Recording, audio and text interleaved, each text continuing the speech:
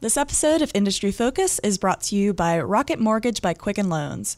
Rocket Mortgage brings the mortgage process into the 21st century with a fast, easy, and completely online process. Check out Rocket Mortgage today at quickenloans.com/fool. Welcome to Industry Focus, the podcast that dives into a different sector of the stock market every day. It's October 19th, and I'm your healthcare show host, Christine Hargis. Today I've got a special guest in studio with me. Representing Fool Funds is Charlie Travers, who is a portfolio manager for the Independence Fund as well as the Great America Fund. Charlie, I'm thrilled to have you on the show. Thanks for being here. Really excited to be here. So for our listeners who might not be familiar with Fool Funds, can you give some background on what you and your team do? Right. So we have three mutual funds. One is a global all-cap, go anywhere fund. That's the Independence Fund that you mentioned. Our second fund is the Great America Fund, which is a domestic small and mid-cap fund. And then we have a third fund called Epic Voyage, which is completely international. So consistent with Motley Fool philosophy, we are long-term buy and hold investors. We just want to find great businesses, that we really like and admire, and then hold on to them for the long term. Great. One of the things that got me really interested in the different funds was the international exposure of them. So the Independence Fund is roughly 50% non-U.S. investments. Is that right? Yes, that's right. So what exactly makes something a non-U.S. investment? For us, it is a company that is domiciled outside of the United States. By prospectus, we'll have at least 50% of our holdings be U.S. companies. And then after that, we can go pretty much wherever we want. It's a lot of fun. So it doesn't necessarily matter what exchange they're trading on or where their revenue is actually generated. It's about where headquarters is? Yeah, just keep it simple that way. Interesting. Okay. So when you're thinking about building a portfolio as an individual investor, how important is international exposure? Obviously we're a little bit biased about that.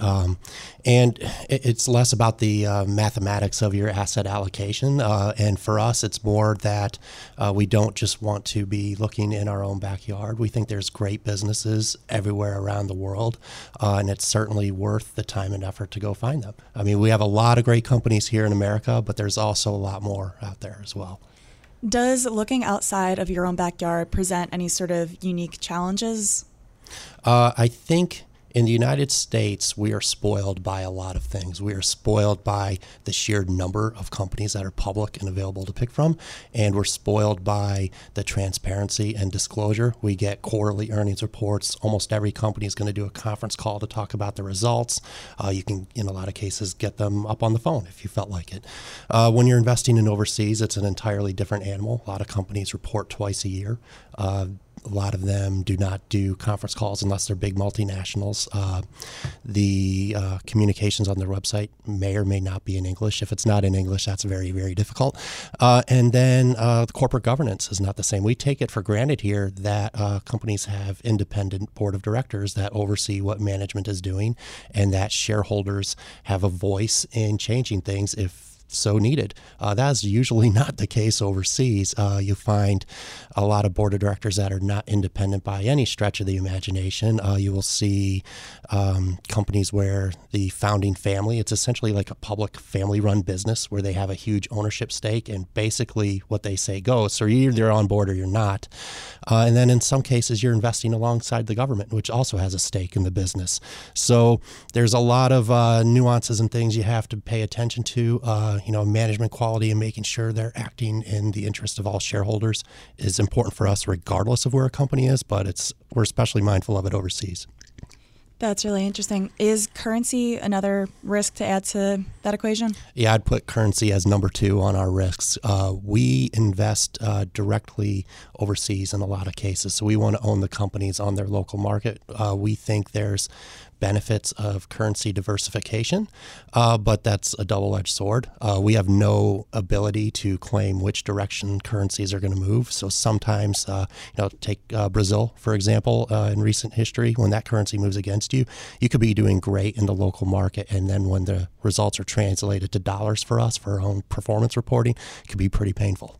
That's interesting. So just to clarify what you mean by that, so GlaxoSmithKline trades on the London Stock Exchange as well as over here, I think, on the New York Stock Exchange. Yes. So you guys would pick the London version to buy shares in? That's a case-by-case basis. Right, okay. Yeah, but in certain cases... But that is what you meant by that? Yes, we could buy stocks in London and Tokyo, wherever, but then you're owning them in British pounds or yen, and your results are not just dependent on how well the business is doing and the price you paid for the stock, but what the currencies are doing as well, and that's something we have no control over. Sometimes it's frustrating, sometimes it works to our advantage. Right, and I assume that affects the dividend payment as well. Right. So there were years like Novartis, one of the big pharmaceutical companies, Swiss business, pays their dividend in Swiss francs. There was like a 5-year run where American investors who owned it in francs were just doing so great because the Swiss franc was so strong and they're getting those dividend payments in a strong currency. Mm-hmm. So you mentioned earlier that there's not a specific mathematical way of thinking about how you should allocate your portfolio towards international investments. Is there a range of percentage target that you would say individual investors should look towards when they're trying to think about balancing between their domestic country and abroad investments? I think that gets to a broader question about somebody's personal circumstances, their own risk tolerances, what their objectives are for their portfolio. We're not financial planners, so that kind of advice is really not something we give out on an individual basis. Right, so it really is up to you. Yeah, but within our fund, we are roughly 50-50. Interesting. Do you think that would change if you were ex-US? So, for example, I think about 80% of our podcast listeners are based in the United States. And if I had to guess, I would assume that probably the majority of their portfolios are based in the U.S. Right. Once you are not a U.S. resident anymore, how does that change? Well, it changes quite dramatically because most other countries around the world have much smaller stock markets than we do here. I mean, you can be talking hundreds of companies instead of 10,000, and then typically those companies are concentrated in whatever industries happen to be dominant in that country. So maybe it's a natural resource mining heavy country, or like in the UK, they're very heavy with financials and industrials. So you may are not able to get the breadth of industry exposure that Americans take for granted. And if you want that in your portfolio, you have to be looking in bigger waters, I think. So at that point, it's extra important to be actively looking abroad. Yeah, I would think so. This episode of Industry Focus is brought to you by Rocket Mortgage by Quicken Loans. 32% of respondents in a TD Bank poll reported that their home purchase was very to extremely stressful. Rocket Mortgage wants to ease that burden by bringing the mortgage approval process into the 21st century. Fast, powerful, and completely online, Rocket Mortgage has taken all of the complicated, time-consuming parts of applying for a mortgage out of the equation. Hate searching through stacks of old files and paperwork? With Rocket Mortgage, you can easily share your bank statements and your pay stubs at the touch of a button, helping you get approved in minutes for a custom mortgage solution that's been tailored to your unique financial situation. And even better, with Rocket Mortgage, you can do all of this from your phone or tablet. It's a quick online process that you can manage from the convenience of your couch. So if you're looking to refinance your mortgage or buy a home, check out Rocket Mortgage today at quickenloans.com/fool. Equal housing lender, licensed in all 50 states, NMLSconsumeraccess.org, number 3030. Thanks again to Rocket Mortgage by Quicken Loans for supporting our podcast. Since this is the healthcare show, we want to talk a little bit about some specific healthcare holdings in the Fool Fund's portfolios and what exactly drew you to those companies. So since we were just talking about international stocks, let's start first with a pick from the Independence Fund. And this is indeed one of the largest holdings in the fund of healthcare.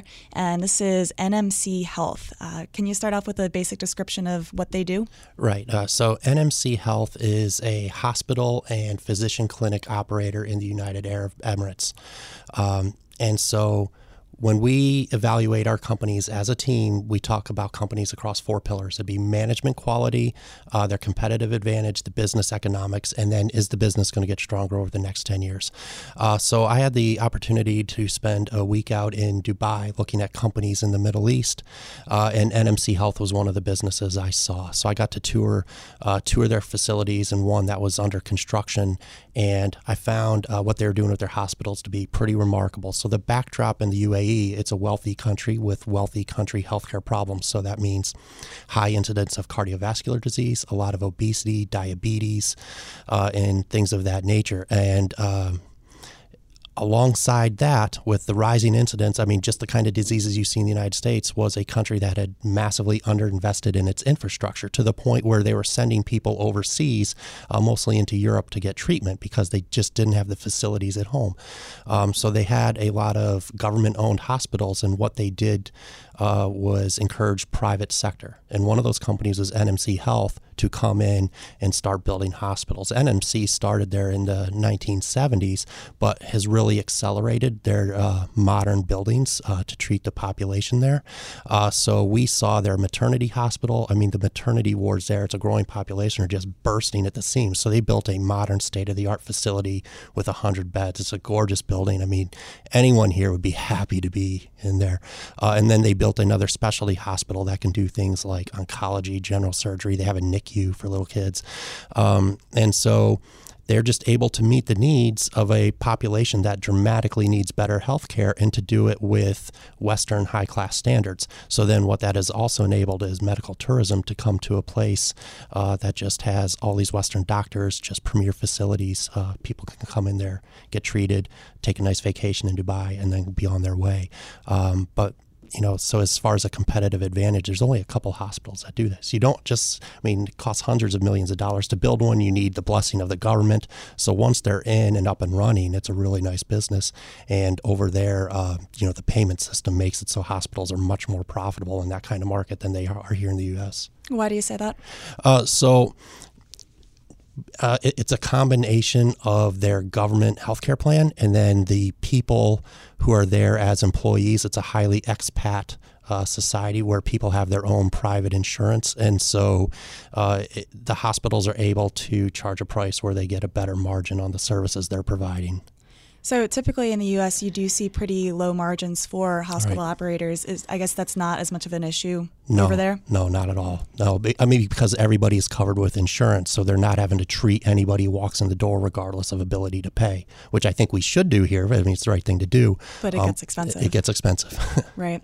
Another trend that we see here is consolidation in the hospital industry and medical providers in general, probably because they're so low margin. And, it's when it really push comes to shove, you're going to operate better if you have that bigger network and you have a little bit more of a smooth ride between the different bumps that a small provider might see.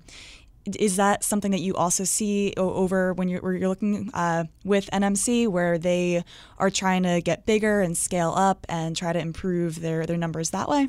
Right. So they have the two big crown jewel hospitals I talked about, but then they have a feeder system of all these doctors' offices and smaller 40-bed hospitals that are, spread like a spider web throughout the country. People go to those as their first call when they get sick. And then if they need the high-end facilities, they get funneled into these like centralized, big hospitals with all the bells and whistles. And so they have a small network of inexpensive locations and doctors to bring people in the door. And then when they find out they need like legit services because they're really sick, then they get up, they get pushed up the funnel, so to speak. And it's all within the same network. That's right. That's great. So that is the pick that we wanted to talk about internationally. Let's go back to the States for a pick from the Great America portfolio, Align Technologies. What do they do? Align Technologies is the maker of the Invisalign tooth alignment system. So they are the alternative to metal braces. Their core market historically has been adults who decided at a point in their life that their teeth were maybe not as straight as they would like, and then they used Invisalign instead of deciding to use metal braces. There's a couple reasons behind that. They're more comfortable to wear. There's no restrictions on the type of food you can eat. You can take them out a little bit at night if you felt like it. And, they're basically invisible. And for some people, that's a concern. Invisalign is far and away the market share leader. They're, speaking of, we prefer companies with strong competitive advantages.